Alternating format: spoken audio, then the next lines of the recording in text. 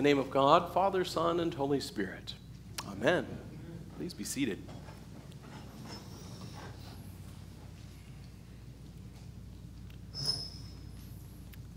Some time ago, there was a book written called The 100, and the author of it was an astrophysicist by the name of Michael Hart. In it, Michael tried to rank the top 100 most influential people in all of human history. It's a pretty bold task when you think about it. For everyone that has ever walked on the face of the earth, to rank them based on their influence, even as brilliant as an astrophysicist may be, that's a pretty daunting task. And it included names that you might recognize. Louis Pasteur, for instance, the father of modern medicine, who called to the attention of the medical community those little microscopic things called germs that carry disease. Sigmund Freud was on there. Whether we agree with psychoanalysis or not, he certainly added to our vocabulary words like ego and death wish and Oedipus complex, among so many other ways that we try to understand what goes on in the human mind. And Jesus, of course, was on that list. In fact, Hart, I had to write down his quote, interestingly noted that he was the most influential person on religion in human history, which is true. And he was quoted in his book as saying that Jesus had an extraordinarily impressive personality. That's a nice thing to say. Ultimately, Hart placed him as number 3 on his list, right behind Isaac Newton, who in fact, was a devout follower of Jesus Christ. But what Hart gets at is something that every heart must respond to. Where will we, for lack of a better way of putting it, rank Jesus? What do we do with Jesus? Everyone who walks the face of the earth, me and you, and those to come until Jesus returns, have to wrestle with that question. What of Jesus? And how we answer that question is really just the starting place. And so I'd like for us to not just think about our response, although I'd like for you to reflect on that. Where does Jesus fall in your ranking? Is he above yourself? Above those nearest you? Is he at the top 3, top 10? However we place him in our minds, and our response can't just be a reaction, but it actually must then be embraced more fully. And that's what I'd like for us to spend a bit more time dwelling on this morning, because that question, who do you say that I am? Interestingly, on this day, as the Lord in only his wisdom and timing could know, I don't pick your readings on Sundays, right? They fall in a 3-year cycle. And what better day to have that question pop up than the day that Jessica is baptized today, for us to reflect on. So we thank you for calling that forward to our attention today. And I'd ask you guys to look with me in your Bible, if you got it, back at Matthew 16, beginning in verse 13. If you don't have your Bibles, you can follow along on the screens as we stop along the way and reflect on this question together. Matthew opens by telling us the place where this question originates.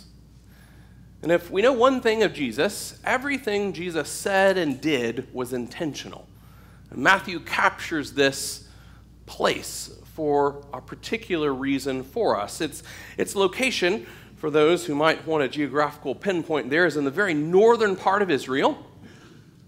And it's a place that has always been associated with power. In the Old Testament, it was associated with worship of Baal. As you may recall, that was one of the gods that was driven out from among Israel's presence as they were given a place for themselves in the nation that would follow. Fast forward a bit, the Greeks used that particular region for the worship of their god Pan. And most recently, as the name would suggest, it was a place of worship, cult worship for the emperor, Caesar Augustus, and with a little tip of the hat to Philip the Tetrarch, who reigned in the region, which is the name which it bears. So with that backdrop, with all of the influences of power really down throughout history, Jesus opens with the first question, who do people say that I am? Who do people say the Son of Man is, as the text puts it before us? They respond with different prophets.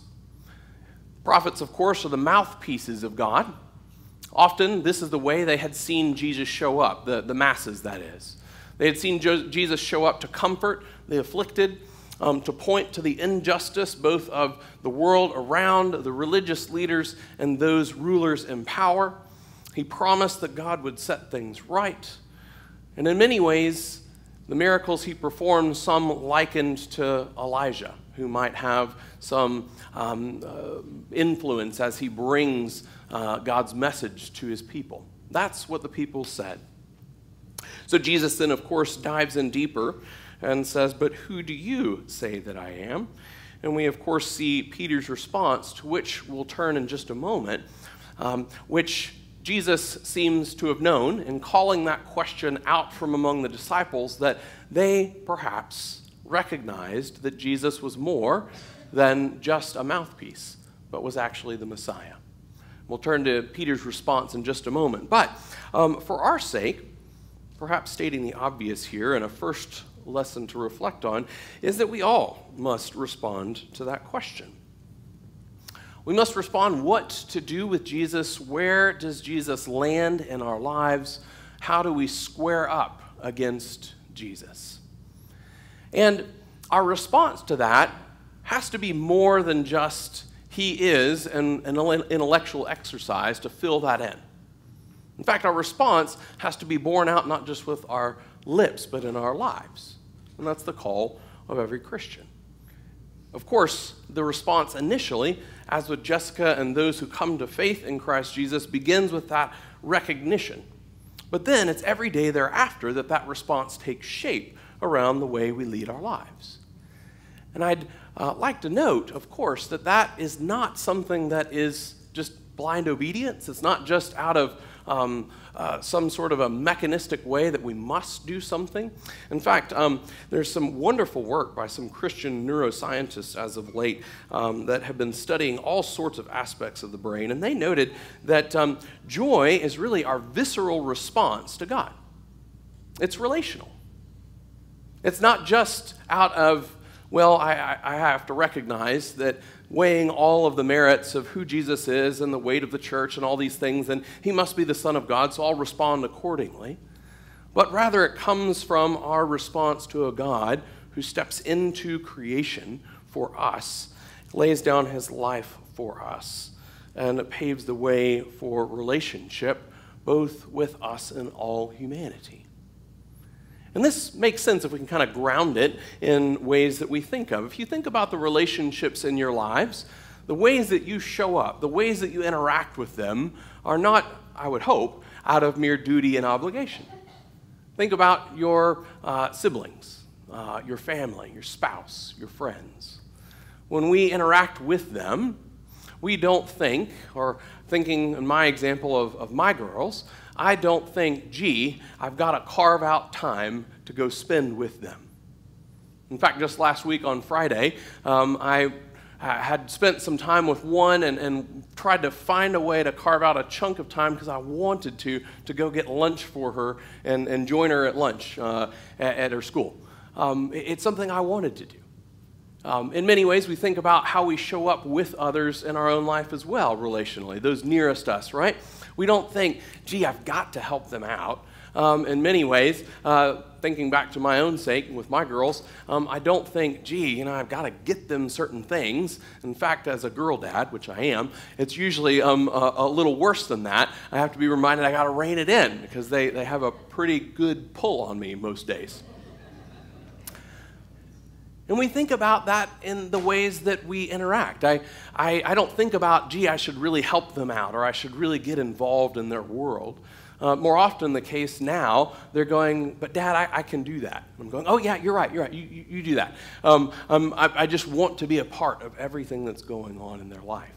That's the kind of thing we're talking about in our response. Not just a, Jesus is Lord, I know that, I should acknowledge that. But rather this response that comes from relationship. Maybe initially it's just that we recognize that God so loved us, as you hear midway through every week, right? That he gave his only son to step into the world for our sake. Maybe it starts with just a recognition, but it is borne out in our response and relationship. And so, too, that's where we turn next. That's where Peter responds back in verse 16 as we reflect on this a bit further. So Peter's response is the nail on the head. You are the Christ, the Son of the living God. When we hear that, we often think, well, no wonder Jesus said, Simon, son of John, flesh and blood hasn't revealed this to you, but my Father who is in heaven. Because he's acknowledged that Jesus is the Christ, the second person of the Trinity that stepped into the world for our sake, all those things. We go down that road, but we forget that what Peter's saying there is not what we think of and like an acknowledgement from a creedal confession or some sort of understanding of who we can explain who Jesus is. Peter's actually confessing something that's far more risky, in fact. What he's confessing is that you're the Messiah, the Son of the living God. What that means is all those prophecies foretold, you're him, and I know that that means, or at least I think that means, that you've come to reestablish the temple in Jerusalem, reestablish the kingdom of Israel, reset these boundaries that we're on the northern reach of, that I'm looking in the background of power right now and thinking, you're going to set things right. That's what that means. And more importantly, Peter's basically saying, not only do I acknowledge that, but I'm in for it. Whatever that means. If that means we've got to reestablish the kingdom of Israel, I'm in, Jesus. I'm ready to do that. I'm ready to see that come to pass. Whatever you ask of me, I'm in for that. That's Peter's initial reaction. And in many ways, he has no clue what he's in for, as we know. But his response is one that reminds us, at least initially, that our response is one that should move us to reorder our very lives. Peter, arguably, had already reordered his life. Jesus, when he met Peter and says, drop your nets and follow me, Peter does that. He's seen Jesus work. He's witnessed the miracles. He's heard the teachings. And so he's in. He's already in. But he doesn't know entirely what that will look like, nor do we. But as we think about our response to that question, who do you say that I am, we're reminded that with it comes not just a response, but it really comes with the sculpting and the shaping of our lives around that response. In fact, it's been noted that the center of your brain, which triggers identity, comes from joy. If you think about that, it makes sense. I was thinking about this week. I thought, okay, when I had a new identity 8 years ago, when I found out that part of my identity was going to include this word called dad, it reordered my world ever since. First, our nice and tidy office went to a nursery. Our yard that we didn't use that much had all sorts of equipment in it. Then our little starter home didn't have enough rooms in it, and when we discovered we continued to live into that identity as our second was on the way, we looked for a new home. But this time, rather than looking for a home through the lens of our old identity, as a married couple or our own gains or ends or proximity to work, we really looked at it around these new things. Schools and care for kids and activities that they could be involved in. Our whole identity was reshaped around that response. And then it is every weekend, even down to this day, as I was sitting in a giant warehouse that's air conditioned yesterday morning, in fact, for gymnastics.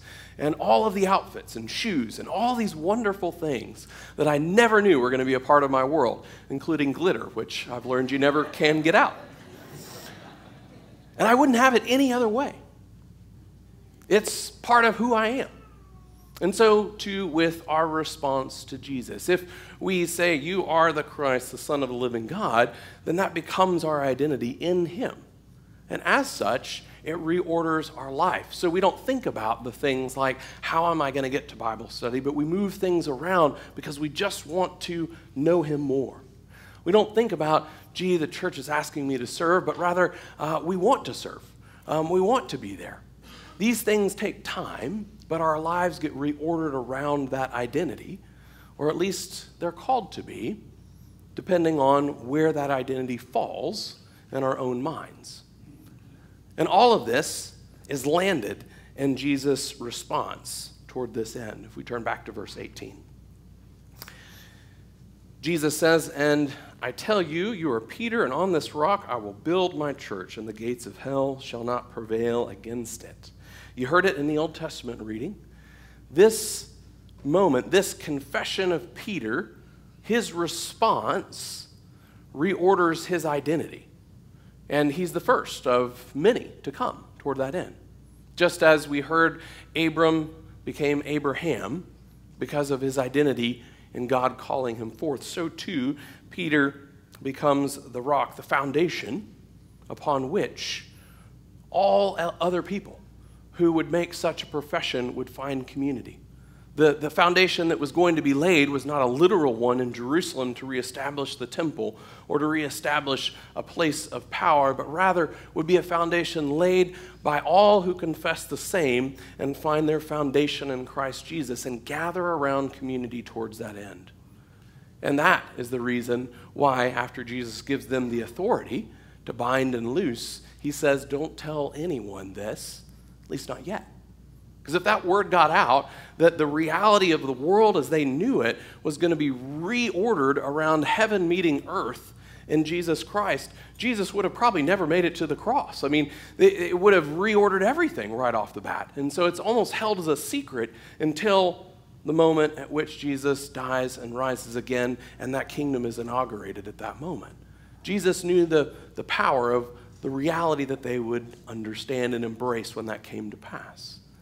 And so really kind of the final landing point for us is that we see dimly the world not as it will be, but we catch glimpses of the reality that is. Jesus is redeeming and renewing the world even now. And as we embrace and understand that that is coming forth every day, then what we begin to see, and the church has not done well at this, I'll be the first to say this, we spent so much time trying to get people, borrowing this from a brilliant Christian philosopher by the name of Dallas Willard, we've spent so much time trying to get people into eternity that we've missed getting eternity into people. We've missed that eternity comes in these moments when we embrace faith through Christ Jesus, as Jessica does. Then it reorders our lives and we begin to see the reality of what God is doing. We catch glimpses. And so we should.